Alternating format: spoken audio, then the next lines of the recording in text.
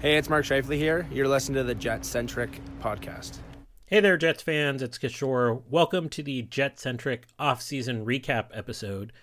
Liz, Brian, and Brady sit down to break down the last couple of months of Jets action and preview the season ahead. Before we get to the episode, we wanted to just briefly comment on the Sami Niku buyout, which happened after they recorded the episode. There are a lot of hot takes out there about Sami Niku. There's a really interesting Twitter thread from Jack Hahn, if you haven't read it, on Sami Niku's development.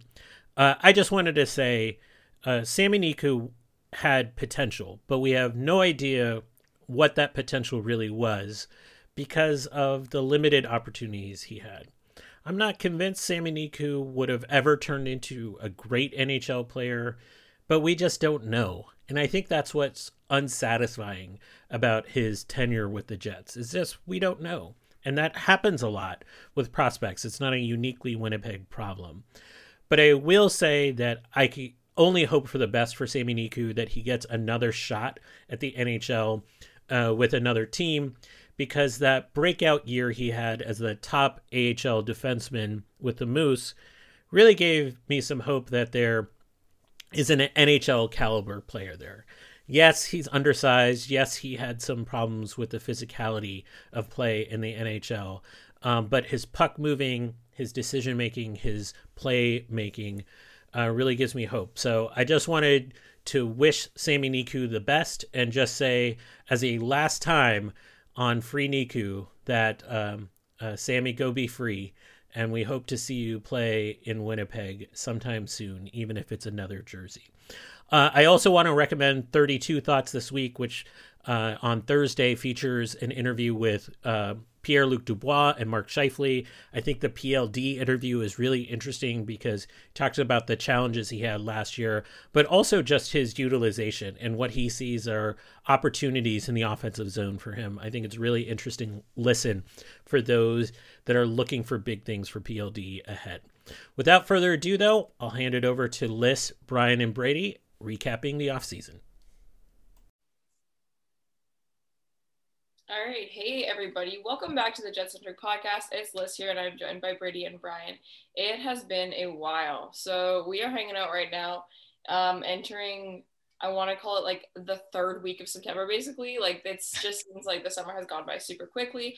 Obviously, it was a bit of a weird hockey season with the playoffs trickling into the summer, but it's been a great summer for sports. You know, like the baseball has been kind of ongoing as it always is. Football starting back up, but then on the international level, we've had some really competitive tennis players. US Open wrapped up today, and we've had our awesome women's hockey team. We've had some soccer going on, obviously the Olympics going on. It's just been a really good summer for sports, and I feel like a lot of us have kind of taken some time off from hockey, and here we are 2 weeks away exactly from the Winnipeg Jets' first preseason game against the Ottawa Senators. So it's been a nice summer for me. It's been nice to kind of have a little bit of that break from hockey and stuff, but I am just kind of ready to get back into it. I'm super pumped. I know I have a couple of games lined up I'm ready to go to this year, and I kind of got to pick which teams I'd like to see, and I get to go to a preseason game. I'm just really excited to get back in there with other fully vaxxed people and just kind of that atmosphere again. Is one of them Columbus? No. Okay. I share seasons with my family, and there was one game that one of them cared about, and the only game they cared about was Columbus. And I was like, you know what? You are one of the actual ticket holders. I do not get priority here. That was my next one. They only come for once. Why would they be like, this is the game I care? Because of Line or because... Like, why wouldn't they give that to you? That's no, it's because one of my uncle's kids really likes Columbus. It's his favorite team, so they're gonna go to that game together. It's gonna be awesome and stuff. It's just really funny that that's how that works out. And I was like, man, I'm gonna try and get tickets to a Columbus game whenever it is. I haven't even looked at the schedule. It's in March. To be honest. It's in March. Yeah, Line probably won't even be playing for them by then. That is part of it too. Yeah.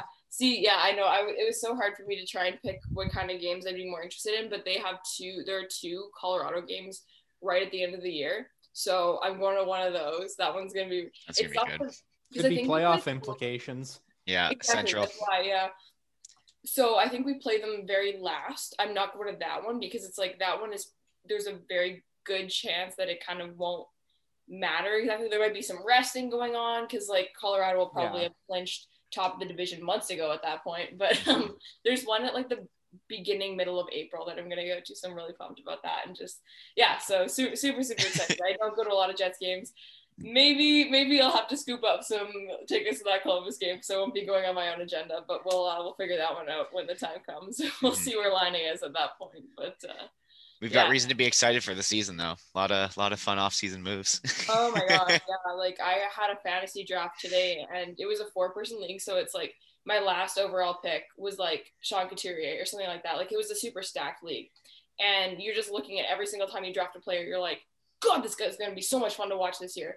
And it's like, it keeps going. And you see that every single time. And you're just like, oh, I cannot wait. It's going to be so awesome.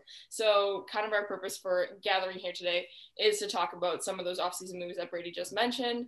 Most of the Jets ones, we'll talk a little bit bigger picture stuff, but mostly kind of just the offseason, recapping that. We will have a season preview coming up, but that's going to be hopefully after we've had a little bit of information come out of training camp and stuff, just because we'll have a better picture of what the season's going to look like. And so we'll kind of just get into it. And I was thinking maybe we would go with signings first and then trades afterwards, and then just kind of big picture stuff. I don't know. Sound good? For sure. Good to go. Okay, so I'm just going to kind of rattle them off the top of my head, and we'll just go from there. So I want to say like the first one. And then we'll do notable losses as well. Sorry, I didn't even. Yeah, I was just gonna bring that up because we did just because there is a bit of turnover on the team this year, which is exciting. Some of them exciting, some of them not. Turnover is always exciting. Some of them are just a little bit more heartbreaking than others, and then some of them the net benefits. Turnover is most definitely not always exciting, especially when you lose the GOAT, Matthew. No, we'll get into it. We'll get into it. We don't got it. We'll get into it when we get into it. We already know. Who was like I can't remember who would have been first signing was Paul Stastny. Does that sound right or no? I believe you are correct on that one. Like, because I just remember with all of the other ones, I was looking a little bit more at the cap, but I feel like we still had some cap like loosen up. I think he was the first one that we signed after the season was over. Might be wrong, but whatever. We'll talk about that was before free agency because that was on I'm looking at a list right now, and that was on the 26th of July, and I think free agency opened up on the 27th or 28th, I think 28th. Mm-hmm. Maybe, yeah. Anyways, Paul Stastny. What did he get signed for again? 3.75 for a year. Okay, Brian, how did you feel about that one? I don't know. I was okay with it. Like, I didn't think he would get that much money, to be honest with you, on a 1-year deal. Yeah, very indifferent about it. Like I thought there was ways they could have used that 3.75 million, maybe to get a different top 6 forward. But as long as they use Paul Stastny the right way, which is at center and not on the wing, and giving him some skilled wingers to work with, I think I'm pretty okay with it. Mm-hmm. I would say, just to hop in, I would say with that one, it's just like we can all agree. We all like Paul Stastny in general on our team. Oh, yeah. At 3.75, like that's a little bit much for him. But again, it's a 1-year deal. He's 35. I would hope that he won't have too much of he won't be much worse because of course aging curves, but I think he'll probably play at like the same kind of level as last year, maybe a little bit of a slowdown, but for 1 year, like you can't really complain too much about it because at the end of the day, it's not a long-term, it doesn't have long-term implications. It just kind of affects them this year.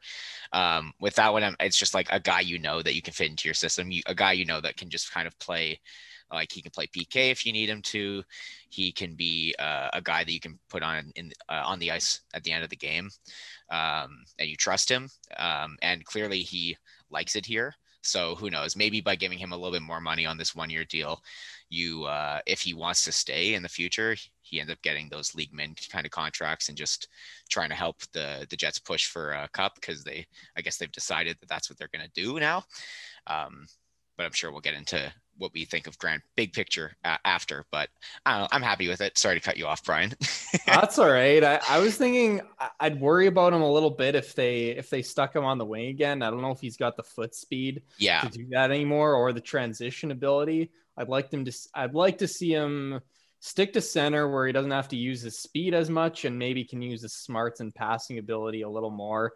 And yeah, most people won't agree with me on this, but I thought it'd be interesting if they gave him Christian Vesalainen and Evgeny Svechnikov for wingers. Couple of young, skilled guys who, well, I mean, Evgeny Svechnikov's not that young. I think he's 25 now, but a couple of skilled wingers, maybe unheralded skilled wingers that maybe could do some damage with some extra space that Stastny might be able to create for them. Yeah, I would agree. I'm sorry for questioning the Svechnikov one, just because I would probably see him on the outside looking in, just looking at the roster. I think although I think he could definitely contend for a spot. I think just naturally with the players here, and we kind of know how naturally with how Maurice goes, yes, but I do like Svechnikov as a player. Mm-hmm. I really do. I guess we're talking about the addition of Evgeny Svechnikov now. But yeah, no, and I'll quickly touch on for Stastny from my perspective. I think this year adding to your defense in the way that we did in the top part of your defense will likely come with a bit of a systems change. Not super huge, but to the extent where there probably will be some growing pains. And Paul Stastny is the kind of guy you'd like to have on your team when there are growing pains going on, just because he's been around the block a time or two. And I just think that he provides a lot of that consistency and reliability that's really nice when you're going through those kind of transition periods and stuff. So, and yeah, like you said, it's a 1-year deal. And often, when I look at this, for example, it's oh, that cap money that we could have saved. You know what? $3.75 million. Say we're paying him $1.75 million and paying Nikolai Ehlers $8 million. Or Nikolai Ehlers 7 and Mark Scheifele 7. It's I don't know. It's fine. I don't think that the team was really that much worse off with that extra $1 million or $2 million that we could have not spent on him. I don't know. I'm happy to have him, but I feel overall neutral about it just because I like him, but it could have been different. I don't know. If you're someone who believes in the whole you need locker room guys, you need the glue guys in the room. I'll say this is that Paul Stastny is one of those guys, but he also can play in your middle six. So again, I don't mind having that type of guy on my team, even if he might be getting a little bit more than what he should or what he could have got elsewhere. I'm happy. I'm cool with him being on my team. And again, it's a low risk. It's a low, it's 1 year if you're going to go for it kind of thing, which it seems the Jets are. If things work out, he could even be on your third line. That's a good third line center. Yeah, I'm totally. Yeah. Or Cole Perfetti, maybe you never know. was thinking about that. At that point, Brady, I will have traded Andrew Kopp for futures, and Cole Perfetti will be on the second line. Okay. Okay. I see you. Yeah. No, what I was gonna say, I think I'll do you one better on the whole. The locker room, I think he is the locker room guy. I think I agree. That's one. I think, all these little things about, I'm hard on Blake Wheeler and stuff like that. And he seems like a really good guy, but I don't know. I just think about how Paul Stastny is, excited about Winnipeg. He talks about how excited he is about Winnipeg. And that's this isn't coming from he does it more than Blake Wheeler does. And Blake Wheeler's been here for 10 years. I don't know. I just think that he really actually genuinely enjoys the whole, I don't know, we don't have to get into that whole thing, but I just think that's an added piece too that's really nice. And having the leadership as a bonus on a guy who's good, that's because leadership is not a deciding factor. It's just a nice added bonus on someone who can actually play, like you said. So did we want to just talk about Svechnikov right now? What do you have? Quick thing, Brian, what is it? Fantasy football score. I'm neck and neck, and David Montgomery just got a touchdown. So I'm pretty happy. If you're not watching on video, Brian just fist pumped the air. And for Svechnikov, those are the types of signings that I really like, where it's a low risk, it's a low risk, high reward. Because he was he I hate to play was he drafted in the first round? He was drafted in the first round, was he not? I could be, yeah. And in low 20s in 2015 is my guess. Yeah, I think it was something like that. Which, again, of course, we're 6 years out of that, but with guys who have that potential there, again, signing him for basically an AHL deal, that's how you what's the word? That's how you make money on a deal kind of thing. Like that's how you get good value by just hitting on one of those additions, you know? Logan Stanley was drafted 1 year later in the first round, and he's only and no one seems worried about that. So no, he's developing. Svechnikov take all the time you need, my friend. Taller players take longer to develop, Liz. It's a well-known fact. The thing about Svechnikov is, so he always had skill, like right in his draft year. There was actually much talk about the Jets drafting him with that pick. And then Kyle Connor dropped in the draft and the Jets did the grabbed right thing. him, which is, yes, is a very good pick. And then the rest is history there. But no, there was much talk about the Jets drafting him at that spot. Went to a Detroit team who quickly went into a rebuild after a few years. He got some AHL time, did pretty decently with that. Then ran into some injuries, never really saw much NHL time. Last year was his most action, I think, in the NHL. Played about 200 minutes, got some pretty decent results in terms of generating offense on a really bad Detroit team, which is encouraging to me for a guy that you're giving a PTO to. So I do like the potential for this player to be a factor in the NHL for the Jets. Maybe not a star or anything like that. I don't think he's going to be, the next Marchessault or anything like that. Like late. No, that's a good way to put it, though, factor, right? Because good teams, I would say 90% of their players are factors in the team's success, right? So it doesn't mean they all have to be stars, but they have to be good. And he is. So maybe this is a really bad comparison, but like I look at like a guy like Carter Verhaeghe, who was a guy who was like kind of just outcast on, like never could make the Leafs, never really, like he was kind of started to play a little bit with Tampa, but then again, you put him in a different situation in Florida and he becomes like a top 6 forward playing with the right guys. And so again, awesome last year. He was great. And so it's one of those things where it's like, that is how you find your gems, that you don't risk a lot. He's signed to a PTO. Again, we could be this nothing could happen. And that's the biggest thing, is that if nothing happens, cool, we have the same team as before. And we have a guy playing in the AHL playing with like Gustafsson and whoever, I assume Gustafsson will be in the AHL this year, but I don't think he will. He might not. No, because there may be an opening at 4C, but depending on the Jets will put one of Dubois or Stastny on the wing. You just know it. I don't want them to do that, but that's going to open up the 4C spot potentially for Gustafsson, I think. 100%. Well, there's not a chance in heck that the Jets are playing Adam Lowry at 4C. So not yet, at least. I think eventually they might, but anyway. They totally should. But then they would have to use their. But they would have to use their fourth line. Why would they do that? The fourth line's only supposed to play 6 minutes a night, Brian. What are you talking about? They did that in 2017-18, and until they ran into a hot goalie, it worked very well for them. So yeah, but they also had 3 like incredibly good lines, so it didn't really matter. But we could have 3 incredibly good lines too. Like if you have Cole Perfetti thrown in that mix, like you have your Connor, Scheifele, Ehlers. And then if you have like a Perfetti, Dubois, Wheeler, like all of a sudden Andrew Kopp and Paul. I know it's not quite the same, but it's still not bad. I think Perfetti needs to play at center if it's with Dubois and Wheeler, or if it's without a great transition player. I think you want to put a good transition player on the wing with Perfetti, or at least if Perfetti's playing wing, you want the other wing to be strong in transition, because I think it's not going to be necessarily a big weakness for Perfetti, but it's not necessarily going to be a huge strength. He's not that fast.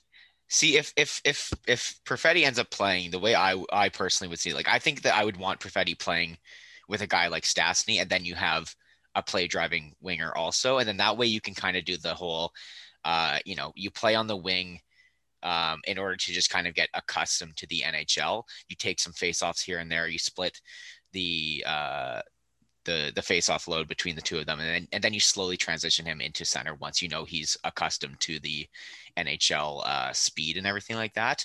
That was one of the things I like to talk about. Other things that happened in the NHL with like Jesperi Kotkaniemi. That was one of the things I think that the Habs mismanaged with him, was that they put him immediately in and then immediately put him into center and didn't really give him a chance to get accustomed to everything, and they kind of yo-yoed him. And so Sorry, who's that? Kotkaniemi with the Habs. Weird from the get-go. Like, I thought the thing with him though is I thought his rookie year was his best year. I think that he had a weird relationship with the coaching staff there, where they didn't really trust him completely, but they also were like, we need you to be this guy already. And then he wasn't. And then they like yo-yoed him back up and down the AHL.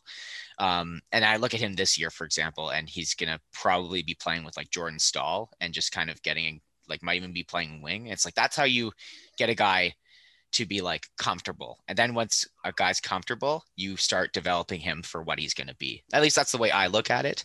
Sure. I think Brendan Moore manages his players really well too. So I think it's a very weird situation, because like, no, Montreal shouldn't have matched that. No, Carolina shouldn't have even signed. It was weird, but it might not end up being as bad. Like, I think he's going to be better in Carolina than he was in Montreal. Absolutely. But, yeah. It was fun though. I love offer sheets. I get so excited when they happen, and I love that one in particular. Can we talk about how disappointing it is that they just use those picks to trade for Christian Dvorak? It's funny that in that offer sheet, the winner of that offer sheet was Arizona. Like, of all the teams, they ended up with the most picks. They might end up with a top 15 pick. Yeah. Like, there's no guarantee that either of Montreal or Carolina make the playoffs, and it's the higher of the two picks, right? Yeah, they left them ground to cover on their draft picks, so you know what? Maybe yeah. Yeah. Well, the question is, who would you rather having those picks? Montreal Canadiens choosing the players, or the Arizona Coyotes choosing Arizona Coyotes choosing those players? And death is not an option. And death is. Anyways, okay. that was a long tangent. So Paul Stastny. No, so Paul Stastny. This is why our episodes go an hour and a half, guys. Well, because you start talking about Paul Stastny, and all of a sudden you're talking about how crappy Arizona is at the draft. we're doing all right, guys. We at least covered Svechnikov too. Yeah, I think we're doing okay. I think we're doing okay here. Who's next? Logan Stanley, as far as, or Riley Nash would be. Are we including re-signings? I guess we should include re-signings. It's an off-season recap. Yeah, I think Logan Stanley's one we can kind of just hit quickly. We all kind of, I'm sure the book is out on what we feel about him. We don't even need to talk about him. Like, it's really just like, he hasn't done anything lately, so my opinions haven't changed. And he got what, like 800,000. Who cares?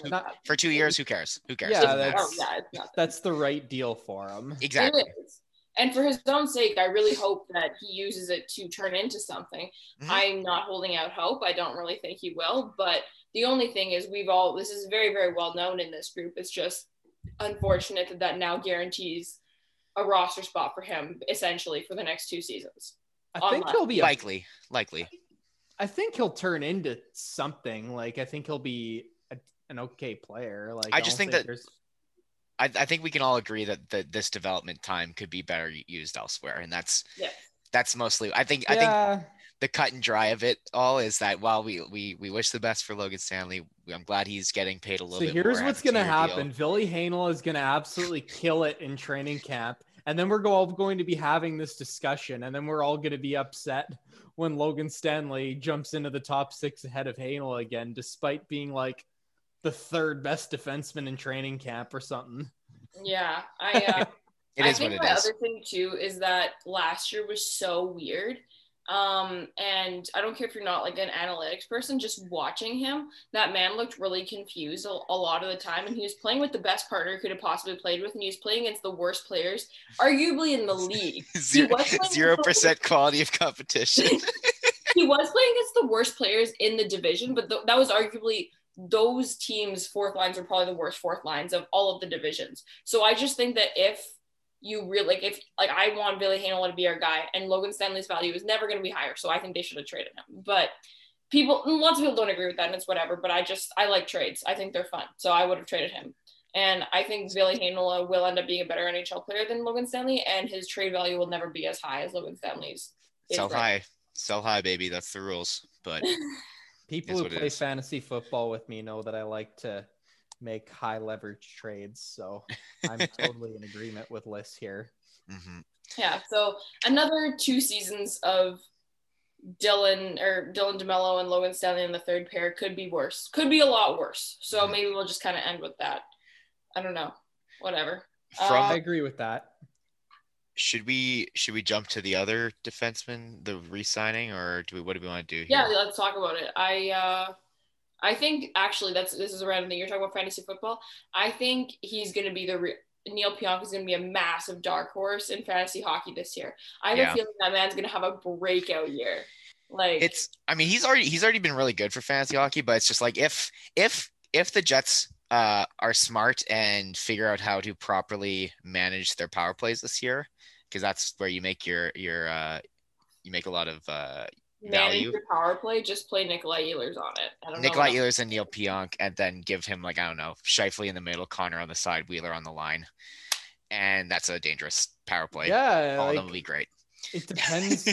For me, that fantasy thing totally depends on which power play Neil Pionk's playing. But if it's the top one, if it's the top one and it's with Nick Ehlers, you might have a jackpot there in fantasy hockey.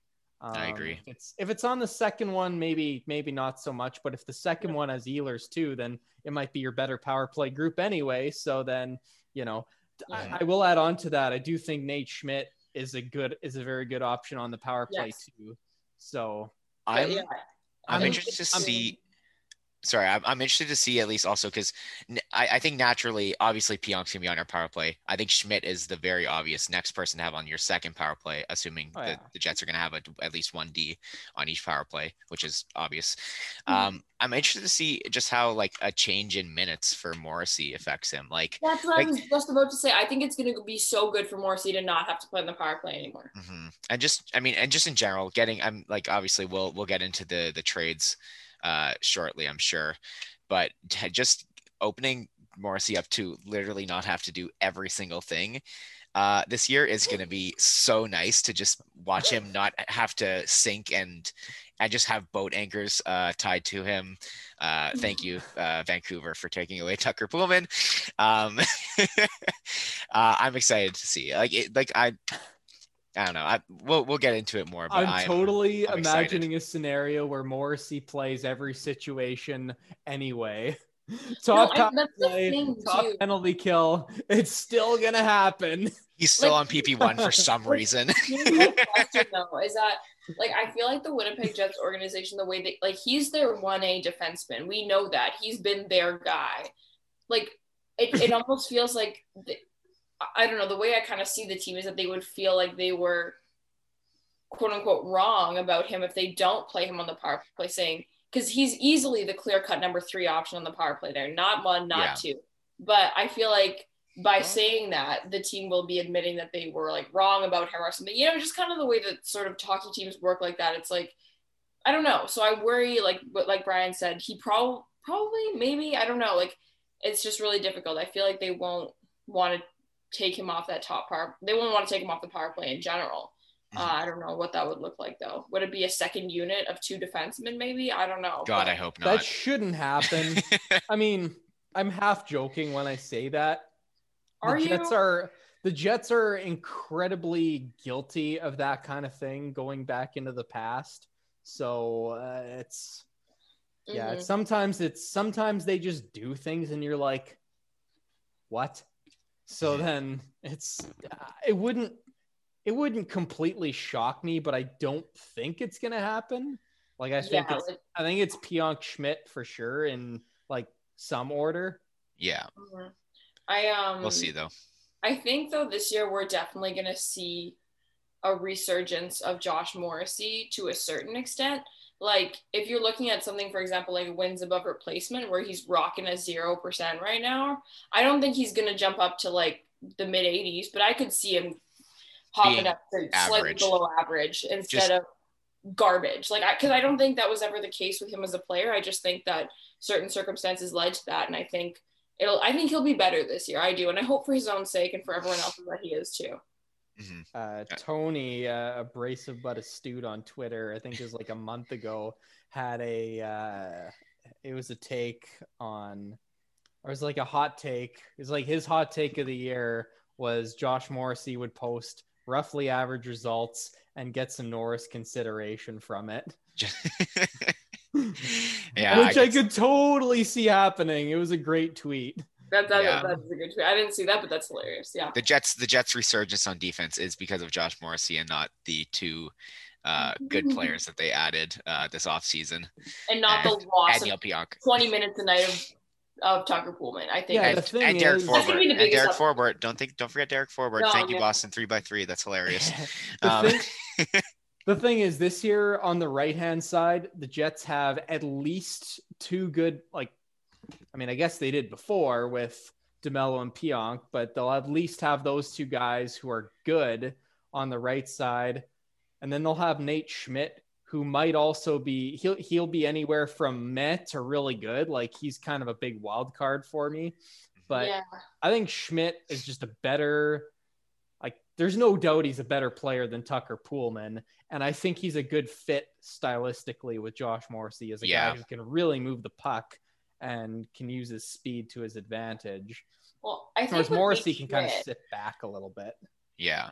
I think the thing is with Nate Schmidt is that it's well known that he's not super defensively sound, which you don't have to. Cale Makar is the best defenseman in the NHL, no question. But as far as actual defense, I wouldn't say he's the best at that, but you don't have to play defense when you always have the puck, right? And I think Nate Schmidt has a ton of offensive upside. And if you can manage that, you don't need to be that good at defense. So I think he's not going to hurt the team as much as Tucker Pullman did. So yeah, and with addition of Schmidt, I guess we're talking about this now. We traded a third for him, which is the only issue he has is that he has a longer deal and is 30. It goes until 2025. Till 2025, so four more years counting this season about to come up, and he'll take him till he's 34, which is fine, I guess. And I think the big thing for me for this, I think has to do with the stylistic fit with Josh Morrissey, as Brian was touching on before, I believe. The one thing that from what I know at least, is that Morrissey has always excelled when he's played with a partner who can move the puck up, whether that be Dustin Byfuglien, whether that be Jacob Trouba. His partner has always been a guy who was good at transitioning and getting the puck up ice. And so, if Morrissey can go back to, not necessarily being the guy on defense on his pair, but just being a part of a pair where they both have roles and both have, both have to do some lifting instead of Josh Morrissey and Tucker Pullman just getting absolutely demolished and sinking against top quality competition. I think again, that's a big thing that not only the addition of Schmidt is good because he's a good player, but I think that around him, Morrissey will naturally get better just because he has a better partner and also can go back to playing a simpler game. Morrissey I was going to say, Morrissey should have either DeMello or Schmidt as his partner at any given point in the season. I don't think they should try him too much with Pionk. It didn't work whenever they were together. So they should be either DeMello or Schmidt. And I think that'll be a good fit either way. So I like that. And I like that there's the potential for a system that fits Josh Morrissey a little better this year. For sure. I agree.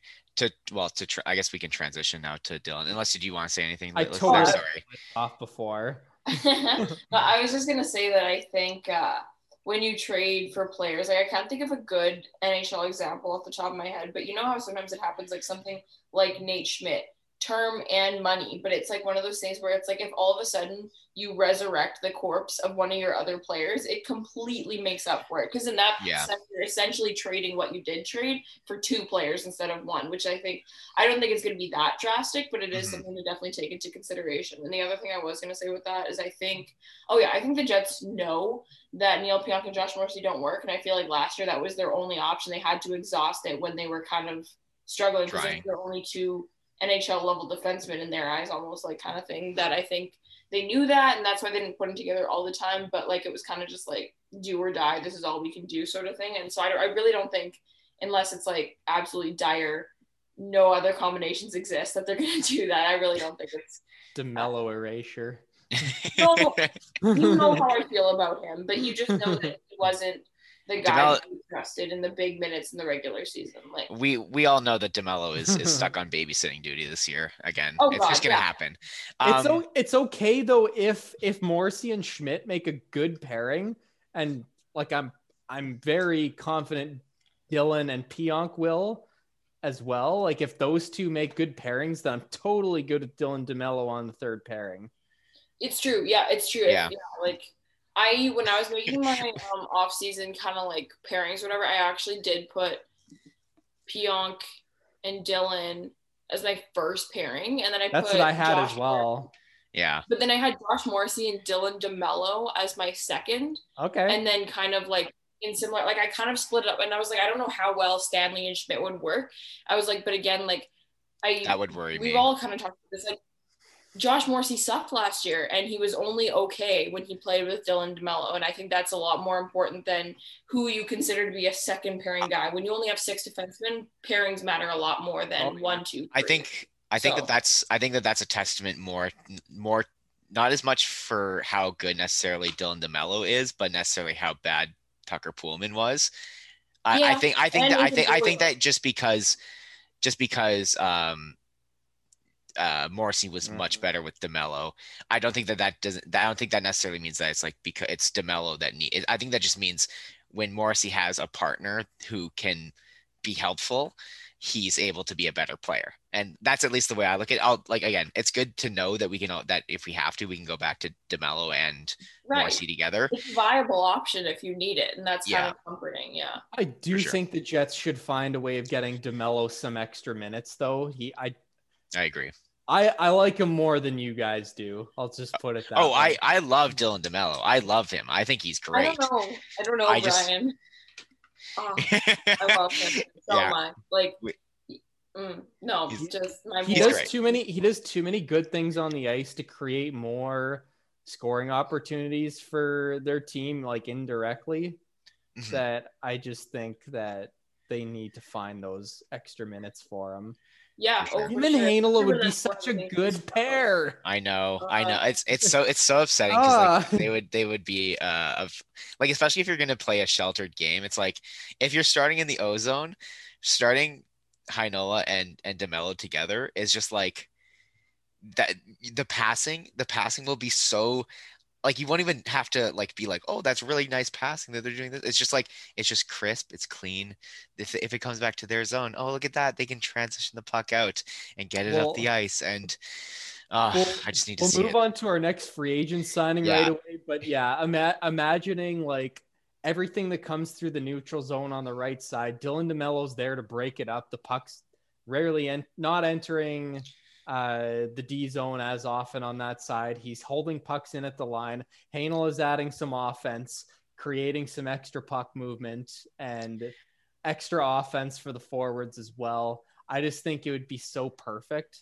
And DeMello is an excellent defender in his own zone. Heinola is a better defender than he's given credit for, I think. I just think it's such a perfect fit. But I just don't think it's going to happen. It is so against my brand to wish injury on players. So I kind of hope Logan Stanley like has a kid or something like that, or has to just leave and for a really good reason, just briefly. They ran out of sticks that are tall enough for him, so he needs to take a couple of games off. There's a shortage.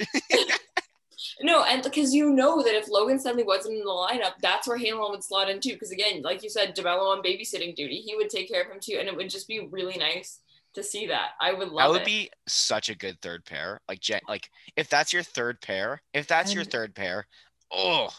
you're developing a guy who could potentially turn into a first pairing guy. I just think it would be so perfect. Because you're not throwing him to the wolves, right? Like I actually think that the best way to develop is to put them in the press box. Yeah. No, but he's gonna play. Stanley's gonna play on the third pair, which is fine. I just think you're losing a lot in terms of opportunity cost. I Well, agree. that's exactly it. No one hates Logan Stanley. Like none of us do. Like it's not about that. It's just about what you're missing out on by It's what he choosing him every represents. time. Pardon? It's what he represents. It's what he represents. It's the principle. Okay, we've been going back and forth on that for a while. Do you want to talk about Dylan now? I guess we kind of touched on it, but We need Well, to not touch enough. on Riley Nash. oh, Riley Nash. Riley Nash is a good. I mean, I only said that because we were on the D. Yeah, we can go to Nash. Riley Nash to me is, when people make their lineup projections, like I'm more talking about Tony specifically, where he gives his lineup and then in the fourth line he's like Guy, Gustafson, Guy. Nash is Guy. Like I feel very, very neutral about him. I don't think he's going to be bad. He's probably one of the more exciting fourth liners I've seen assigned, but I don't have a lot to say about him. So you guys go next. I think that for him, like that's Riley Nash is if we're gonna we have to, like obviously we have to acknowledge the reality. We live in a Paul Maurice system world. He's the one who runs the bench, he runs the lines, this and that. The way he likes to play his third and fourth line is in a limited, more shutdown role. Third line not so much, but like fourth line definitely in a limited role where he has guys who are specialty guys. Riley Nash, when he is on the ice, nothing happens, and by that, what I mean by that is no shots offensively, no shots defensively. He's just a go on the ice, and for the time being that you're on the ice, nothing's going to happen. You're just wasting time, which is great, which is fun, which is good, because if you need to have your shutdown guys, like obviously he's getting a bit older, he's 32 now, but he's the type of guy where I'm going, if I'm going to sign a veteran guy to play a very specialty role, where obviously we're going to need guys on the PK, we're going to need guys in that, like, and he can play center if needed. Like he is that type of guy where I'm like, on my fourth line, absolutely. While I would love to use that role to develop players, we know that Maurice doesn't see his fourth line as a developing a slot, let's just say. So if he is going to play in that system or in that style where he's going to have a guy just to be there to be a shutdown guy or to be your specialty guy, I think Riley Nash fits the bill perfectly. Yeah. I'm not, but like, again, he's also a fourth liner. There's no reason to get crazy excited. I'm not crazy excited, but I'm like, okay, that's good. I'm better than Nate Thompson. Lewis didn't give up any goals for like 40 games, so they must also be so good. I miss sometimes that's just the way it works, right? Yeah. With Nash, like 8 minutes a night. With Nash, Brady pretty much summed up what I want to say. The analytics are obviously not high on his defensive game. Offensive game, high on his defensive game. And I watched more Columbus last year because Patrick Laine. Anyway, I watched more Columbus last year than any other team besides the Jets. And my thoughts on Riley Nash were a pain to watch in the offensive zone.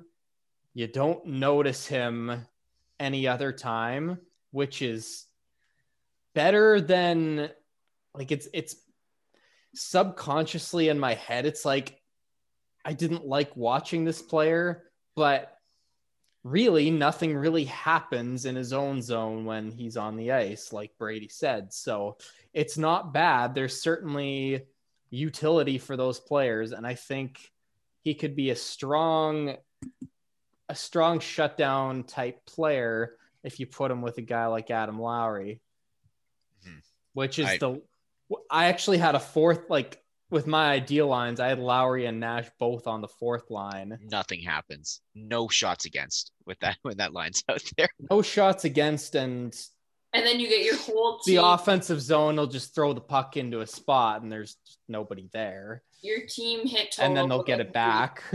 And that's it. Mm-hmm. Yeah, for sure. Curious, who's your third on that line? Guy. Harkins. Probably Harkins. Yeah. Probably Dominic Toninato. It's going to be the Toninato signing. Oh my God! How could we not? You know what? I think it would have actually been Gustafson. I would have had Gustafson, Lowry, Nash in some combination. I think that would be a pretty cool fourth line. Mm-hmm. Did we want to talk about Brendan Dillon at all? Like, I don't have a ton else to say. Like, we kind of covered our bases with the defense. kind of thing. I think he's a great ad. I'm honestly more excited about him than I am about Nate Schmidt. I don't know if that's popular or not. I don't know. I kind of agree with that. Also, just to I guess we should mention, in case people don't know, he was traded for 2 seconds. I feel like we should mention the trades, what they were for. With Dillon, like I just think when I look at Brendan Dillon, I see guy who is defensive, and the Jets have for a long time looked for a guy who is defensive in order to play with Pionk, and he is a guy who is defensive and, drum roll please, good. He's good. He's actually a good player. And so it's like, and so again, it goes to what we were saying before about even with Morrissey, we're having, it's like the addition of a guy to play with another guy is not just the addition of that player in that slot. It's how he affects the people around him. And again, this just likely will allow Pionk to be better and have even more of a leash instead of, playing with Derek Forbort. While he was all right for a bit defensively, very clearly he wasn't after a while. So honestly, it's like I'm excited because I think like if you're gonna play, the Jets don't really have a clear cut first pair, but if you're gonna play your first 2 pairs essentially like they're 1A 1B kind of thing, Dillon and Pionk together is like great. That's the guy. If that's the type of player who I would want with Neil Pionk. Yeah, like that's, you do bring up a really good point there. And I think like that's like when I talk to people who are a little bit more like old school hockey, they like Brendan Dillon for all the things the Winnipeg Jets like Brendan Dillon for. He's big, he's big, he's tough. But the thing is, he does all those things and he's good. And I think that's the thing people often forget. It's like, oh, he's a good leader, blah blah blah. Is he good? So he fits what the Winnipeg Jets want, and they often bring in guys that they want. But from our perspective, he is also good, which sometimes the guys that they bring in we don't think are good. Like, and that's just kind of the way he rolls sometimes. Sometimes. No, it is. But, whatever. I don't know. But I just think that he fits what they wanted, but like he's also good. So I think everyone wins here. Mm-hmm. I don't know. He doesn't constantly lose guys in the D zone, and he doesn't always jam the puck up the boards when trying to get it out. He can make an okay pass. Yeah. And then also like not a great puck mover by any means, but he's not a terrible one. Yeah. Going back to the trade, like seeing the Jets trade 2 seconds for him, everyone likes to always go like, oh, Devin Toews was traded for 2 seconds. It's like, well, I agree. Should have jumped on that. But it's also like, while I think 2 seconds is a little expensive for Brendan Dillon, I think that the one thing I'll say about the Jets offseason, to look at a little bit more bigger picture, is I'm just incredibly happy that they decided to do something, because for a while it was just kind of like your team is bad, but you're floating on your Vezina caliber goalie doing everything for you and being incredible. And it's either you have to like decide to make the best of like having Mark Scheifele on a good contract, having Nikolai Ehlers on a good contract, having Connor Hellebuck as the best goalie in the league on your team. And I think while, the Jets paid a lot in picks for the guys they acquired, I mean, 2 seconds and a third to get Nate Schmidt and Brendan Dillon, it's fine. Like I'm happy with that. Some people might say it's a lot, but I think that regardless of all that, picks are always just kind of magic beans, they're futures. And the Jets defense as a whole is good. Like I'm looking at it, I don't think it's like one of the best in the leagues, but it's good. And I think that that's all the Jets need, is good and able to move a puck without dumping it out. And there are a lot of teams that also have good defensemen, but they sign them to $8+ million contract. Like the defenseman market this summer was awful. Like I would have loved to have been a crappy NHL defenseman this summer, because someone would have paid me $3 million on terms somewhere. And it's just so, especially if you're right-handed. Yeah. Like all things considered, like I think, 2 seconds, whatever. And like, I don't know, like it's so funny to me that we traded 2 seconds for Brendan Dillon, and Seattle traded Vanacek back to the Capitals for 1 second. And I was like, that asset management was so funny to me. I was like, what is going on here? But anyways, so like, and then Nate Schmidt's expensive. Obviously we gave up a third for him, but they're like, oh, but you only gave up a third because he cost so much money. It's like, we would have had to pay a ton more to pay Darnell Nurse $9 million. And I don't want Darnell Nurse for $9 million. I'll be I honest. just think I look at all of the alternatives. Like if we had to have brought in, like I can't think of two other defensemen that moved or had new deals this summer that I would have rathered have for the price that they were given, if that makes sense. Yeah, I know. Mike Riley. I totally Okay, Mike Riley, get what you're obviously, and saying. Jake McCabe probably too, but Yeah. whatever. Sorry. I totally get what you're saying. Like, it's like there's a shifting market now for the top defensemen, right? The top defensemen now are, I get, well, not even the top defensemen, the guys that are like number one on their respective team, they're all getting like 9 million, even if they're like just decent defensemen. It's weird. So because you look at the cup winners in the last 10 years, they have the Duncan Keiths, the Drew Doughties, the Charas, the John Carlsons, like they have their guy. We have our own Chara. He's coming. Don't you worry. Sorry. I was saying, like, no. defensemen, like even top defensemen don't impact the game as much as people think they do.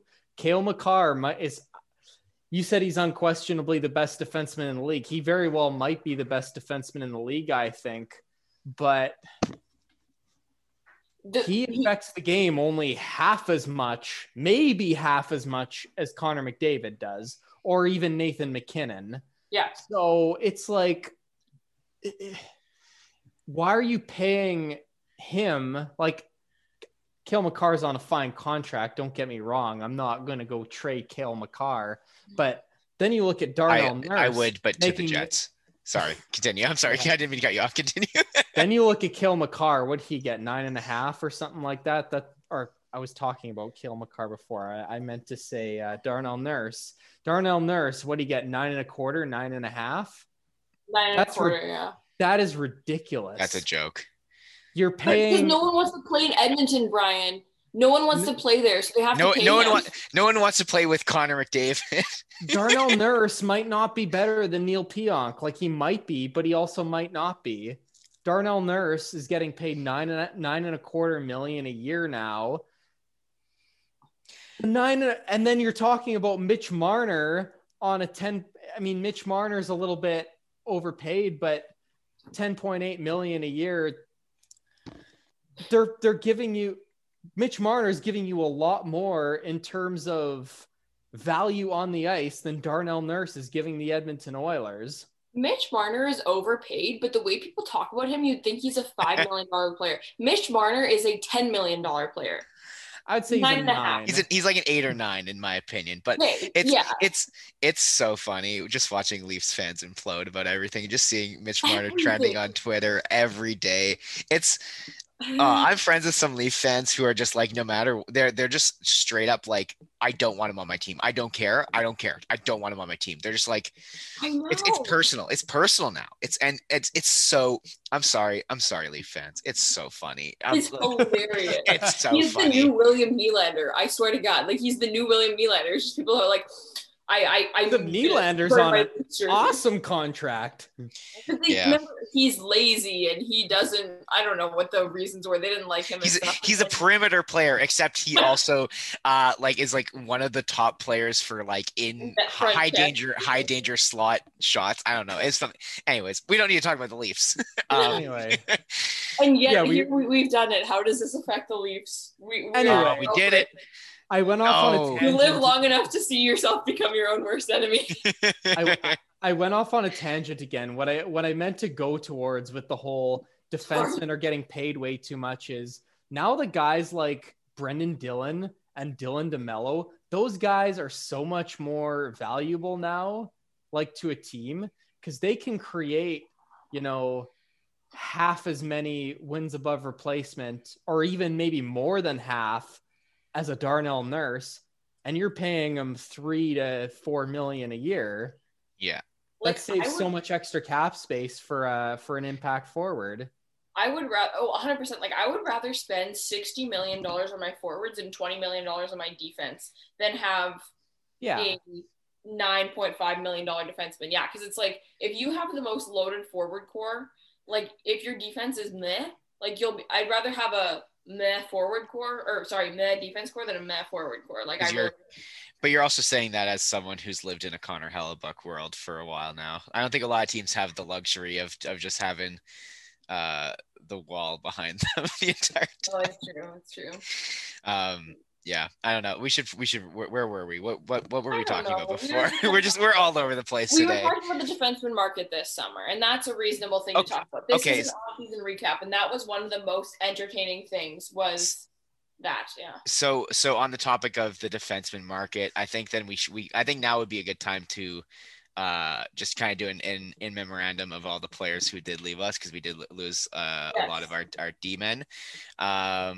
Let's see. Let's go down the list. Players who left elsewhere. Hold on, pause. Brady's gonna, and then we're gonna pass around. We're each gonna eulogize them. Oh, okay. I'm sorry. I'm looking at the thing. Well, first off, I'll start with the defense. We have Tucker Poolman signing in Vancouver for, I think, like 2.5 mil a year for 4 years, which is that's right. hilarious. No, it's 4 years. It's a 10 mil. Oh no, it's 2.5. It's 2.5 because it was a $10 million contract. 3. Yeah, okay. Yeah. Okay. Next up, Derek Forbort signing for 3 mil for 3 years.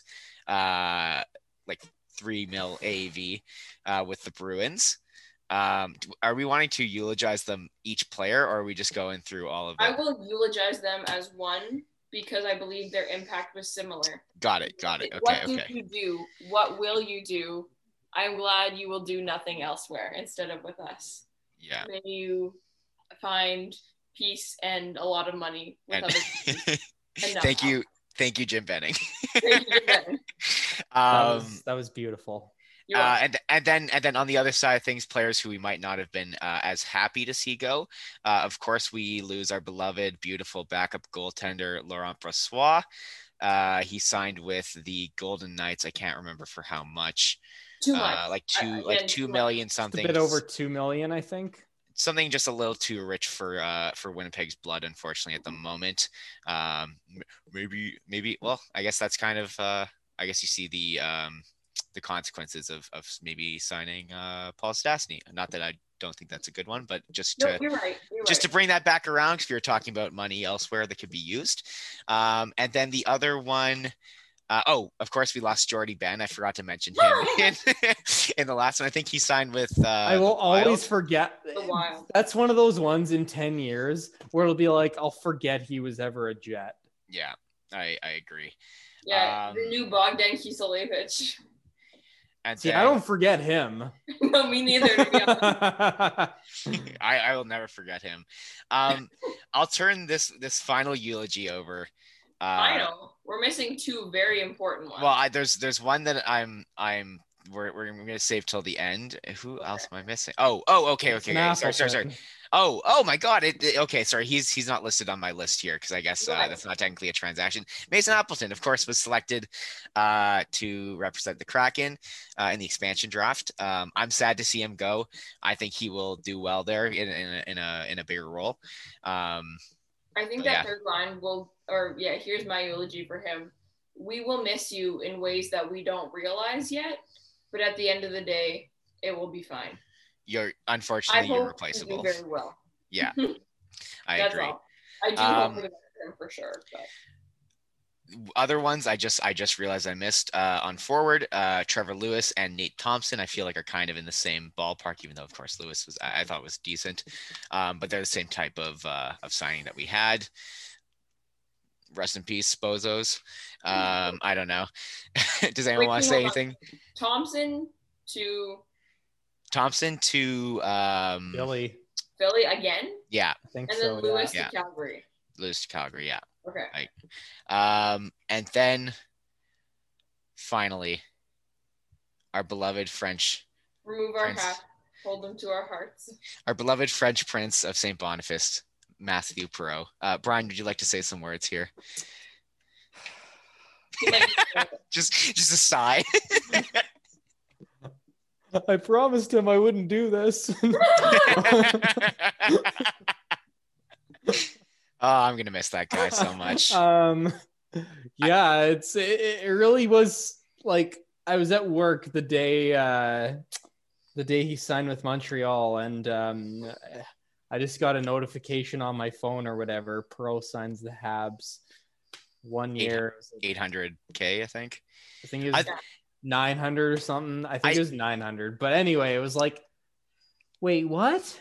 I think that's the thing that pisses me off the most is how little he signed for. Like, it wasn't even, if he got like at least $1 million or something like that, I'd be a little more okay with it. But it's just like, because here's the thing. I feel like most hockey players are pretty simple people. I think all of us are pretty simple people. Here's the thing. If you had an offer, a job offer in the same place, and also another one in another place where you have to move your family, which includes your children, to new schools, to things like that. Like, I think that like the human element is very important to realize. So that makes me think that the Jets didn't even offer him like a league min, because like, I don't know. I do think he wanted to play in Montreal to finish out his career, but I don't. Just let me believe that. Let me be upset. Oh, I know. I have a feeling at the end of the day, it was a very mutual decision. But if I had to lean more one way or the other, I feel like it was more. He wanted to go there. I think that he wanted to go there no matter what, too. I think so too. But I think that it was a tough decision, because I feel like it was probably more money and more. I don't know. I really don't know. I feel like so. I would have offered him $1.5 million for sure. Like, he was still a very good bottom six forward. If that works out with your other cap stuff, yeah, I like, I would go $1.5 million. If like value wise, I think he's worth that much. I agree. Montreal is probably one of the best teams for him to go to too, just with the way that they play. Where like Winnipeg, he had every single time he had to change lines, he was playing some other way. Montreal seems to just run 4 lines similarly. Yeah. Not the same, but very similarly. They run 4 anyway, so like I think he'll have no trouble sliding up and down that lineup as needed. He's good like that anyway, and I think Montreal is kind of unique in that way, and they play pretty even up minutes. Like, I think he's gonna do well there. So. Absolutely.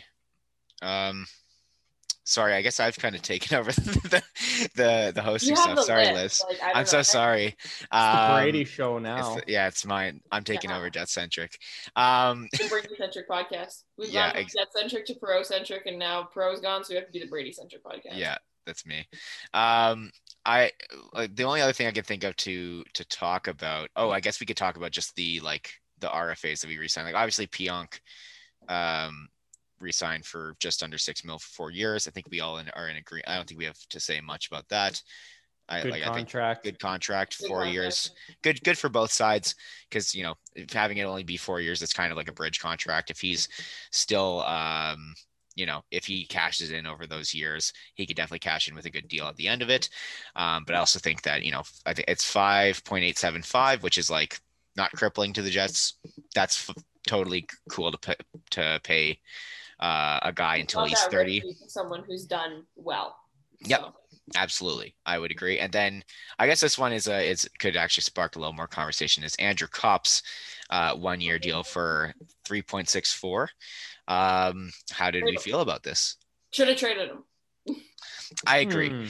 I was big on the personally big on the try and trade him while he's still an RFA, because then things aren't as defined. Now he is for sure being walked to UFA. So even if you do want to try and get assets back for him this year, because he's just a rental with no strings attached. Exactly. Which it might make him easier to trade, because then but at the same time, we all know the Jets. Like, if they're in anywhere near a decent spot playoff wise, there's no chance that they're gonna trade him. They're gonna keep him as an own rental, which I think is fine. It's not great asset management, but I think it's fine. Yeah.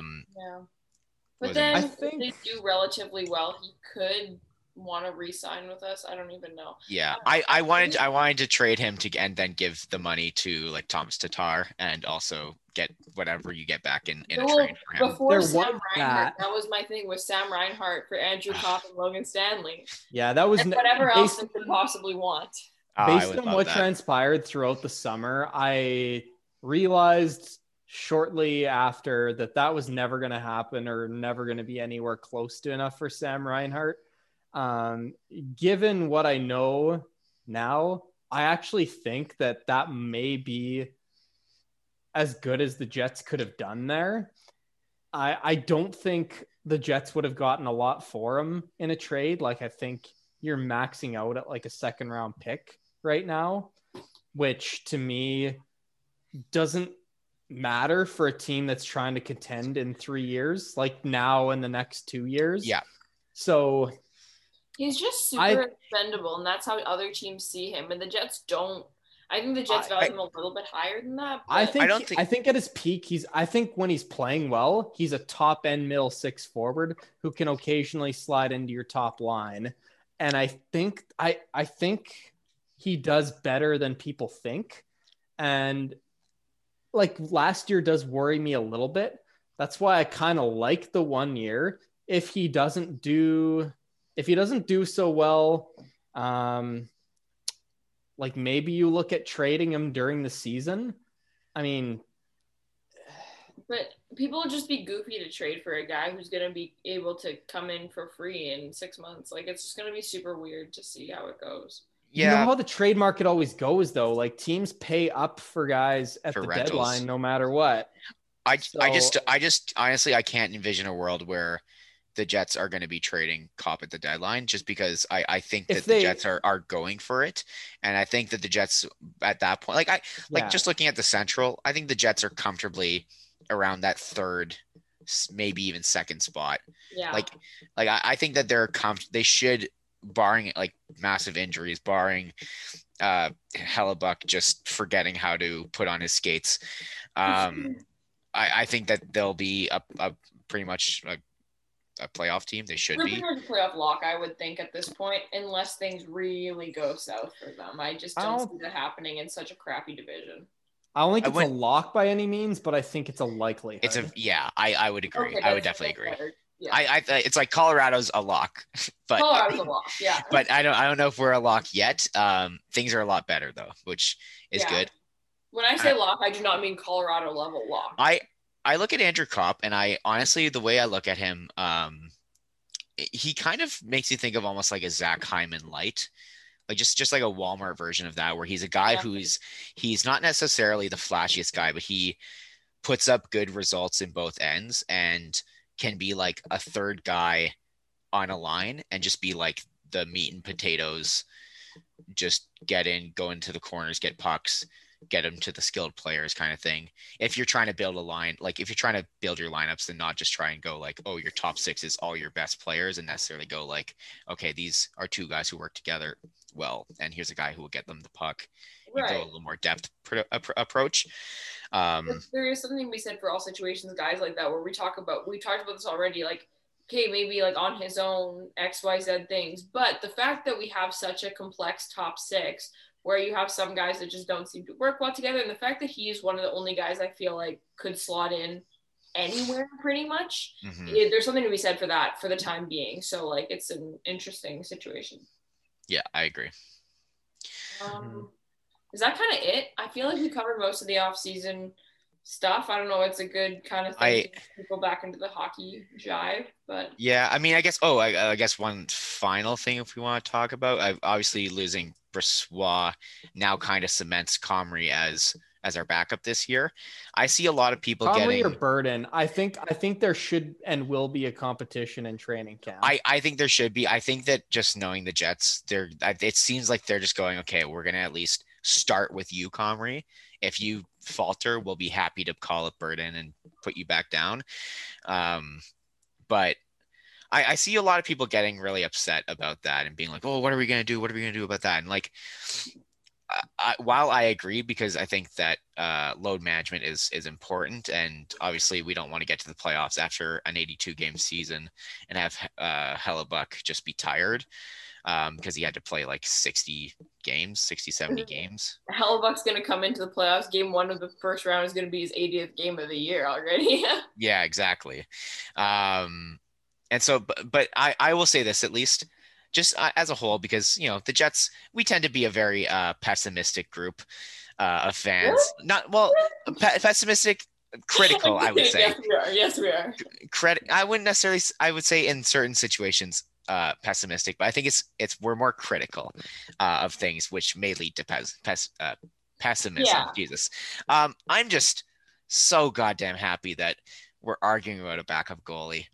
I'm just so happy that that's a thing that we are doing. Well, again, we of course have our who's going to play the sixth slot on defense arguments. It's not an argument. It's nice to not have to be like, who should be playing with Josh Morrissey? Should it be boat anchor number 1, boat anchor number 2, or Dylan DeMello? Just like the little things. It's like, remember last year how annoyed we get with the "but who do you take out" thing? Now it's like, wow, like obviously the answer is Logan Stanley. Don't get me, but like after that, if you like, I don't think we'll get there, but it's nice to know that that's a legitimate question. Mm-hmm.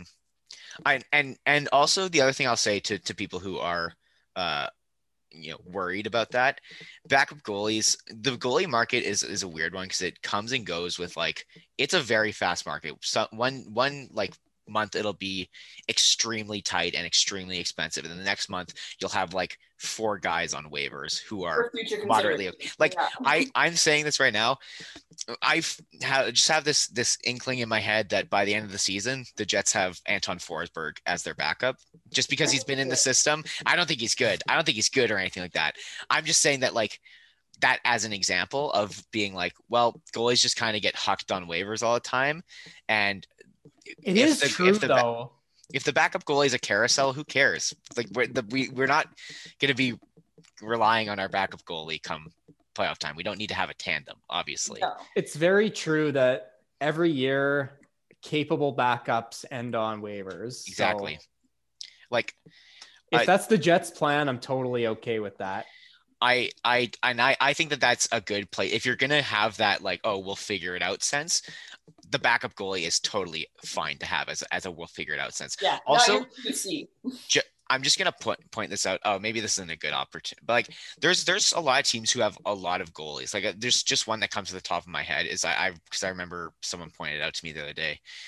Like, Dallas has 4 potential NHL goalies on their team. Like, obviously, the reason why we went with Comrie is a cap reason, and I'm not saying that any of their goalies would just get given up for nothing, but like, they have Ben Bishop, Khudobin, they signed Braden Holtby, they have Jake Ottinger. Like, wait a minute, they have Braden Holtby now too? Yeah, they signed Braden Holtby this year for a 1-year deal for $2 million. And so, like, but that's just an example to show that, like, if Ben Bishop goes back on LTIR, then probably, I think that probably kind of points to that, which really sucks. I would assume so, but you never know. Like, that could just be insurance to be like, in case this happens, we have. Why would you sign a third goalie for $2 million? Because then you just go, if you don't want him, you throw him on waivers. Either someone takes him, but you're still incurring a $1 million cap hit, even if he's in the AHL. That's a problem. Yeah. That could be a problem. But even still, with all that aside, like, Ottinger is a really viable option too. So, like, who knows? Yeah. That's just, but again, that's just mostly to point out that there are more capable goalies in this league than there are spots, and whether the Jets, who knows? Like, I'm not incredibly bullish on Comrie. I don't think that he's going to be fantastic. I don't even know if he's going to be actually like a backup goaltender in this league. I don't know if he has that capability, but I have no issue with trying things. I think that that's a thing the Jets need to do more is try things and see what happens when they do, because who knows, if Comrie plays decent and enough that you can give Hellebuck a rest occasionally, once or twice here and there, because really that's all he's needed for. Want me to make you guys feel old? Don't. Eric Comrie was drafted 8 years ago. He was drafted the same year as my cousin's draft year. I remember him and I wish Nick Petan had as long of a leash as Eric Comrie has with the Jets organization. Well, if only Nick Petan ended up on waivers. Well, that's actually, he did end up on waivers. Like, I was gonna say after that. Never mind. And the Jets didn't pick him back up. Garbage. Brutal. You know what? I hope he does well in Vancouver. Where's he? Oh yeah, Vancouver. Yeah. Is that where he is? Yeah, hometown boy. He signed a 2-way contract. Oh, right. Yeah. It's the old. He didn't do well in one spot. He won't do well in any spot for. They dumped their whole fourth line this year There might be a spot for him to just give it a go. Toronto was not the spot for him to get an NHL try. Maybe it's too late at this point, but you know what? He'd be a great fourth liner. Petan would be a great fourth liner. The next Matthew Pro. How many years have we been saying this? Dude, it was Toronto. We knew that Toronto was going to be tough to crack the lineup. I can't wait for Nick Petan to be like 33 years old and we're all just like, give him a chance, please. Well, at that point, I bet you Nick Petan has no idea. He probably thinks that like no one knows who he is as a hockey player, and it's like there's a whole podcast that hasn't had him on their team in like 3 years, 4 years. He like won't stop talking about him, and he's like, what? I have to ask Justin, another one of our hosts here on Jet Centric. Do you guys think that Justin owns the only Nick Petan jersey in existence? No. Besides ones that he himself like has and has given people. I can't think of anyone else who might have genuinely. Do you think that is the only Nick Petan jersey in existence? No, I'm sure. Of an NHL team that is, like I said, that is not like issued out by him or like his. Chris has so many jerseys. Does Chris have a Nick Petan jersey? We'll have to ask. We'll report back. Somebody's got to have a Nick Petan jersey. If you have a Nick Petan jersey, please tweet at us. I have a Nick Petan jersey. Please, we want to start a club. Yes, Nick Petan fan club. Dude, if there's someone out there who cared enough about Nick Petan to get a jersey, they would love our show. They would love it. His name's Justin. And that's why he's a host now. Yeah, exactly. Anyways, I think that kind of wraps up our thoughts for tonight. I have no idea how long this one went on. I don't know when we started. I don't know when we ended. But you know what? We're at about an hour and a half, I think.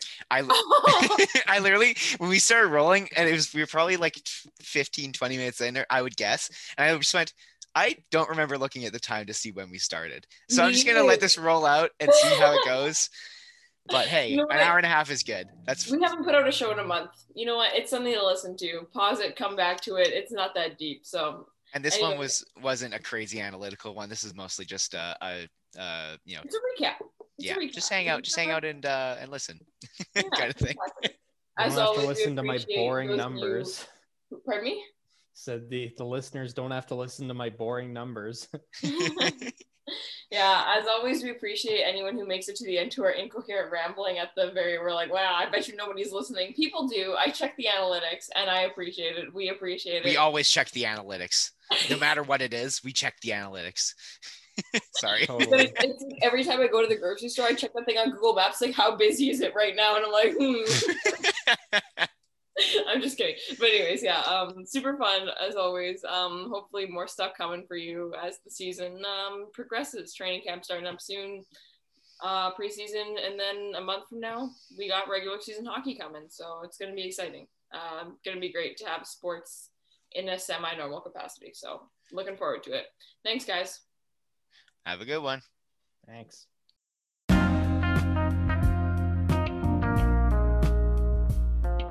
I'm Kurt Kielbach, and thank you for listening to the Jet Centric broadcast.